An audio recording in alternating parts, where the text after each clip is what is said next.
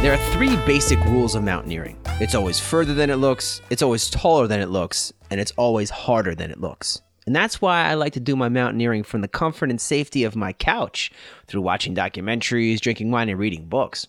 And in one of those documentaries, I learned of one of the greatest tragedies in mountaineering history. On August 1st, 2008, 31 climbers from 8 separate international teams began the final push to the summit of the second tallest mountain in the world, K2. Only 20 of those 31 climbers would make it back to base camp alive. One of those survivors was legendary mountaineer and polar explorer Cecilia Skog. Unfortunately, one of those fatalities was her soulmate and husband, Rolf. I got a chance to talk with Cecilia about that fateful day and how she dealt with the loss of the love of her life. We also discussed her journey to becoming the first woman to climb the 7 summits. Those are the 7 tallest mountains on each continent, and both the North and the South Pole. The latter she did unassisted and unattended with just a friend. Yeah, this girl is no joke. Her idea of a good time is crossing Antarctica, for Christ's sakes. I just binge watched half a season of Daredevil on Netflix, and I'm actually feeling kind of depressed and guilty now. Cecilia is truly the genuine article. She's a hero that is humble, and it was a pleasure talking with her. So here it is, my talk with Cecilia Skog. So you're in Norway, right? I am. Yeah, we came back from Spain and Morocco just a few days ago. What were you doing there? Just vacation? Kind of. We're filming. We're making a sailing documentary. Oh, really? To sail with kids and family. But you're a mountaineer. But I am a mountaineer, and I get terribly seasick, so it's not much fun. Cecilia, what are you doing? I don't know. I'm the next thing I will do is to sell the boat. Right.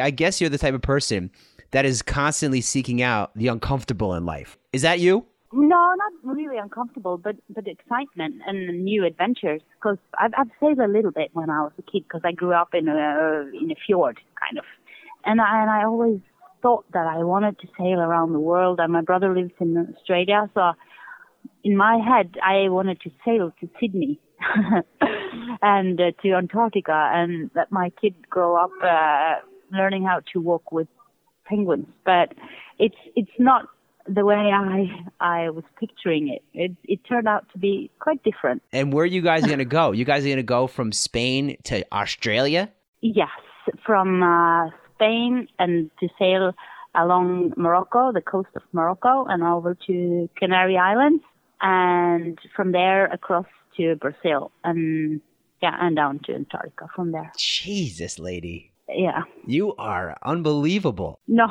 What compels you to put yourself in these life-threatening situations all the time? Because, I mean, it's a choice. You don't have to do this. Absolutely not. And it's a choice, and it's I'm so thankful that I do have that choice. Not everybody does. To me, it's been quite easy to find out what I like. I follow my heart and my gut feeling, what I like to do, and I follow when I get like high pulse and I feel excited. That's when I feel alive, and that's what I want to do. So you just strictly go. Do you just spin the wheel and point and say, "I want to do this"? Or is there a little bit of ego involved? Yes, there is a lot of ego involved. That's in almost everything we human do, I think. If you choose to not go on these trips, it's also ego. It's your choice. But how I think people look at you differently, like more egoistic, is because you choose to be away from a lot of things when you go away for months. I haven't been there in my friends' weddings, and I haven't been there all Christmas Eve with my family. So you kind of choose to not be around your family and friends all the time. How do you compartmentalize the pain? Because you're putting yourself in these situations all the time where you are pushing the body to the absolute limits. How do you deal with that and keep going? Yeah, it's motivating to see that you get closer to your goal every day, especially these long trips to the poles, and when we crossed Antarctica. When we got to the other side, we were out for more than 70 days. I was 44 kilos. And of course, it is hard some days you feel you're hungry and you feel tired. The achievement that to every day ski and be in front of a sled that's 135 kilo and work so hard every day, I feel it's so meaningful. And to share these moments with a very good friend makes it very worth. Cecile's being a little bit humble. She actually crossed Antarctica, right? Unassisted, with no help, with her and another guy, with no like choppers dropping supplies in. She did it by herself across Antarctica. It was a time in my life when I didn't function at home because I just lost my husband on K2, and I found it hard to walk into a store and buy 1 liter of milk because I didn't want people to look at me, because it was about the accident in the newspaper and on TV, so people recognized me, and I couldn't deal with it. So kind of I went to Antarctica and I hid, and in Antarctica there is no one that can wrap you in cotton. You have to be out there and work really hard every day. And when I was at home, I didn't have to go to the store because somebody did it for me. And it's not a good feeling to not be able to fix these things yourself. Right. In Antarctica, you can't go to the store and buy milk. You can't do that. There's definitely no stores down there. Speaking of K2, do you think often about that? Because you must hear that all the time. Yeah.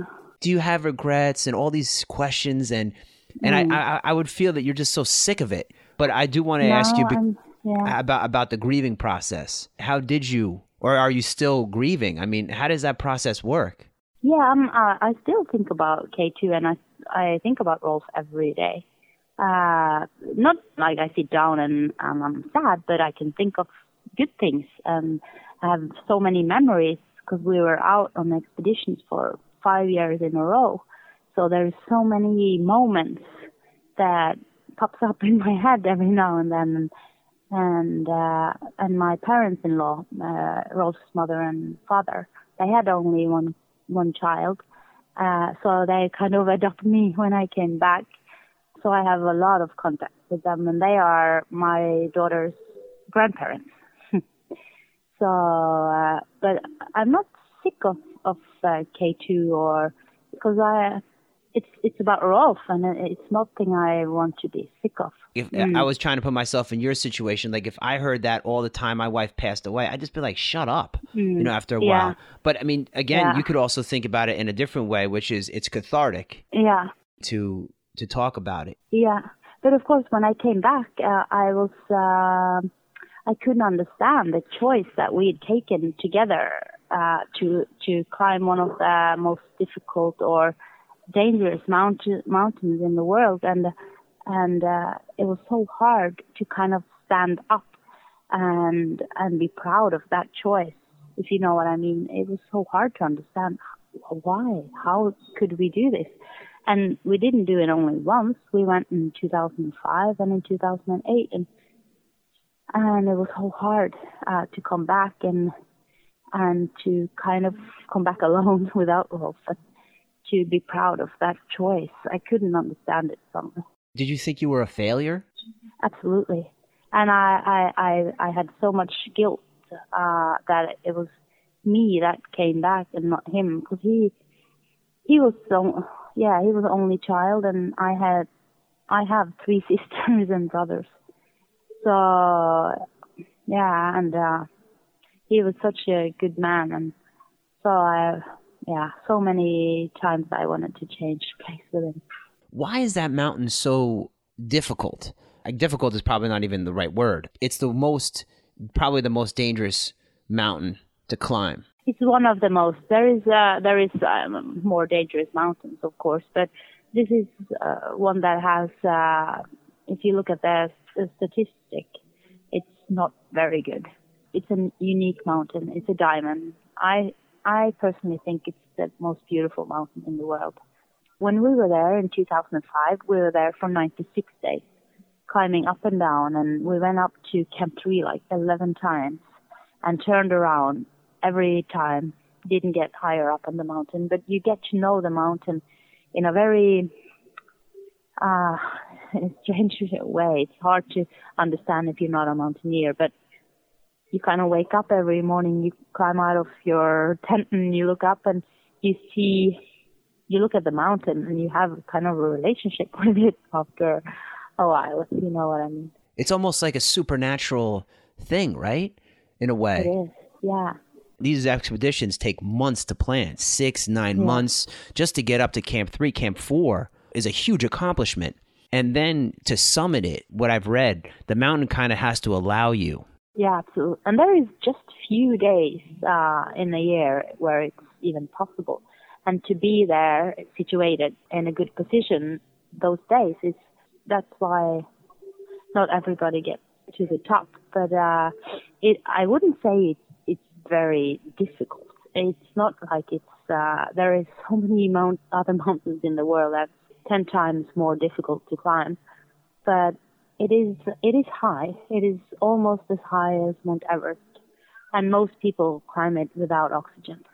That's the difficult part. Was there ever a point where you thought to yourself, and all the crazy stuff that you did, and you've done a lot of crazy shit, lady.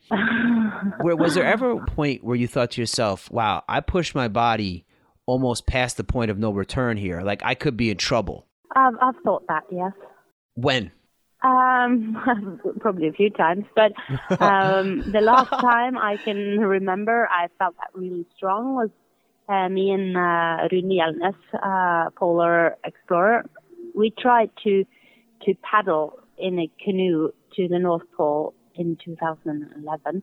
So we went up there in the summertime, and to prepare, it was difficult because nobody had been there before. So we had nobody to ask. So we just had to look at... Yeah, you can't just like pull over and ask directions at the North Pole. And how does their summer ice move compared to the winter? Run into like 7-Eleven and get a map. Yeah. And so it's, but when we're out there on the ocean, and it's 4,000 meters under the ice, and we are in a canoe sometimes, but when we're on the ice, where there's no water, where we can't paddle, then it was a lot of crumbled ice and slush, and it was, I didn't feel comfortable at all, because I could close my eyes for 15 seconds. When I opened them, the world looked different, because everything is moving, constantly floating around. So, and you have to make decisions really fast, and you get really tired of it after skiing for 12 hours and making decisions all the time. Yeah, so that we turned around after some weeks. Really? You were like, fuck this, I'm out. Yeah, it's too hard. It's too dangerous. Is there physically like a place on the top of the North Pole, like a GPS coordinate? Or is it just, what is it? How do you know you're at the North Pole? Because it's constantly moving. Yeah. So you're not there for very long. You're there because we went to the North Pole, but that was in the winter time, where it's more ice. But when you're at the North Pole, you're not there for very long, probably. Maybe half a minute, or if you're lucky, 5 minutes. But you drift around, so you take a selfie and then you bounce. Yeah.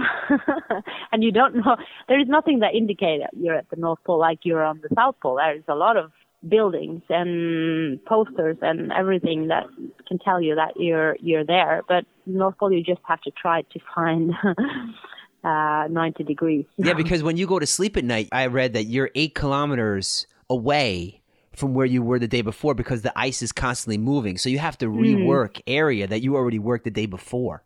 Yeah, because that's why, because we move against the current.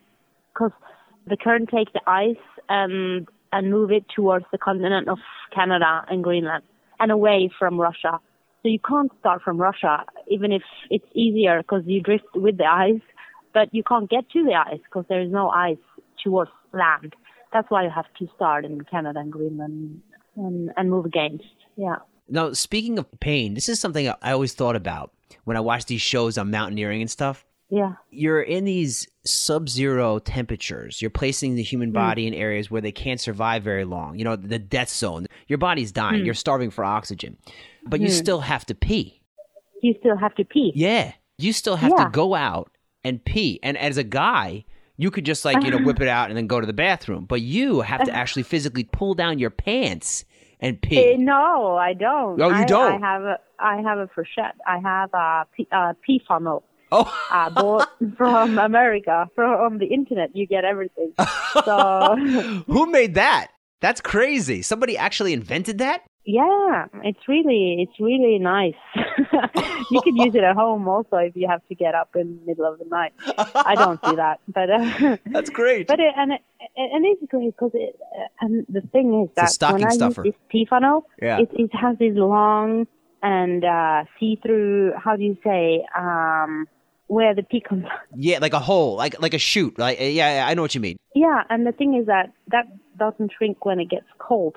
Like right. When the boys go to the toilet, it's pretty cold inside them too. They can't find anything in their shorts.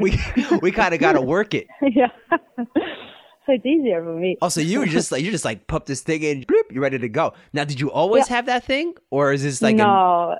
I didn't have it. So what'd you do old school style? Like back in the day, you had the drop trowel, right? Yep. And go out and look at the stars. But that was, you lose some and you win some. Because it's easier to go to the toilet now, but I don't get to see the stars in the night anymore. That's so funny. Oh, you don't get to see the stars anymore? Dude, that's so hilarious. But so you're a very positive person. You have to be, right? Yeah, I think so. If I were in a tent at 8,000 meters, getting out of my bed in the middle of the night for me to take a pee is really difficult. I have to walk 20 feet, but you're at like a mountain, the cruising altitude of a 747 jet, and you got to get out your comfy tent that you just climbed for like 20 hours straight, and you got to pee, and you got to get your butt chapped. I mean, so you got to think about it in a very positive way. Of course. Yeah, you have to. Otherwise, why would you be there? Why would you climb these mountains if it wasn't fun? Why would you ski to the pole or anywhere if it wasn't meaningful? That's not for me. I have to enjoy it. I have to enjoy every moment. And I think I do, because when I'm outside, it's so easy. It's much easier to be where you are 100%, because the situation often requires it that you are there. You are in your life more present, if you know what I mean. Yeah. You're in the moment. In the moment. And in your dream, maybe you planned this for 2 years and you looked at the map, you've pictured it, how it would be, and suddenly you're there after a lot of planning and training for it. So it's kind of deep inside bone marrow, how do you say that? In your bones. Yeah. So I don't know how to explain it, but yeah, I know what you mean. That's something I like to ask people too, especially people that have had enormous success like yourself. Can you be in the moment when you climb the top of Mount Everest, when you make it to the top of K2, when you make it to the North Pole, when you travel hundreds of miles across the ice in Antarctica and make it to the South Pole? Can you be in the moment with it, or are you always thinking about the next thing? No, I have to be in the moment. And not often I have planned the next thing. That's the thing I've planned, it's to be there. And I don't know what's going to happen after that. But to be in Antarctica, maybe that's the hardest place to be, where it's such a mental journey. Nothing happens around you. It's you have the horizon, and you never get to the horizon, and it looks pretty much the same for weeks. So it's like you have to. The journey exists in your head, kind of. That's the most mentally hard journey, I would say. Even if to climb something or to ski to the North Pole, it's more technical and more dangerous. It's not so hard mentally, because you have so many things that is there in the moment you have to focus on, if you know what I mean. Keep your mind busy. But in Antarctica, it's just flat. It's like Nebraska with ice. Yeah. Everywhere you see is the same, right? Yeah, same topography. Very monotonous, I would assume. Yeah, yeah. And after a while, you feel that, but I have not more to think about. I've thought about everything. I'm finished thinking. But that's when you have to go and dig deep and work hard in your head. and training and that sort of thing. Now, because you're sleeping in these small tents with 2 or 3 people at a time, I would assume that it gets kind of smelly. People fart and that sort of thing. I mean, do you have like a pre-screening process for people to make sure they don't have IBS or gas? Well, you don't want somebody getting gassy in pressure situations, right? Because it's not like you could just open the tent in the middle of the night and let the air in because you're like on a cliff. And if you open the tent, it could fall off and you could die no matter how bad it smells. I'll have to promise you that. And when you're in the altitude, I don't know if you ever taken a bag of chips up in the altitude, like 1,500 meters. A bag of chips? A bag of chips or a bag, because it's, everything that has air in it, and you 1,500 meters or 500 meters, it blows up. And that happens to... gases? Yes. So people do fart in altitude. But it's easy to open the zip and then fresh air outside. I would assume that it might be kind of dangerous because you're on the side of a mountain and, and then what if you have to go to the bathroom in the middle of the night? Yeah, you don't have to. You got to hold it. Right? No, you have to try to go in the evening before you go to bed in the night. Because that's the kind of a rule we have, to go to the bathroom in the evening. Because if you sleep in the tent and you kind of have all that shit inside you, you have to warm it up, and it takes a lot of energy. So get rid of it before you go to sleep. You got to warm up the shit. Yeah. That's funny, dude. Yo, that's how cold it is. The shit is frozen inside you. No. That's crazy. But you use energy. Having that inside. That's unbelievable. I never even thought about that. I've never had a conversation like this. Oh, come on. You do with your friends. You got sisters. Yeah. I know you do. Yeah. I'm like that. I like to ask these like stupid questions. Yeah, well, that's funny. I like that. All right, now I got one for you. This is one of the last ones. Now, I read it's called the death zone. You go above this height and your body is starting to die. Now, there's a lot of climbers that say once you go above that point, even if you're part of a team, it's every man for himself. And there's a lot of people that say people get left behind that are in trouble.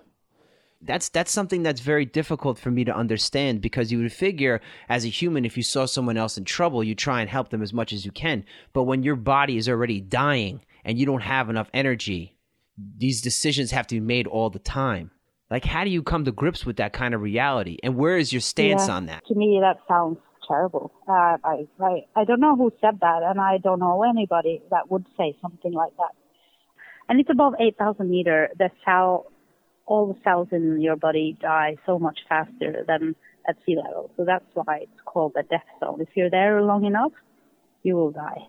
And of course, if you feel that you can leave your best friend or a friend behind, that's when you already failed. I mean, that's when you should have turned around a long time ago, because then you're not working, or you're not functioning anymore.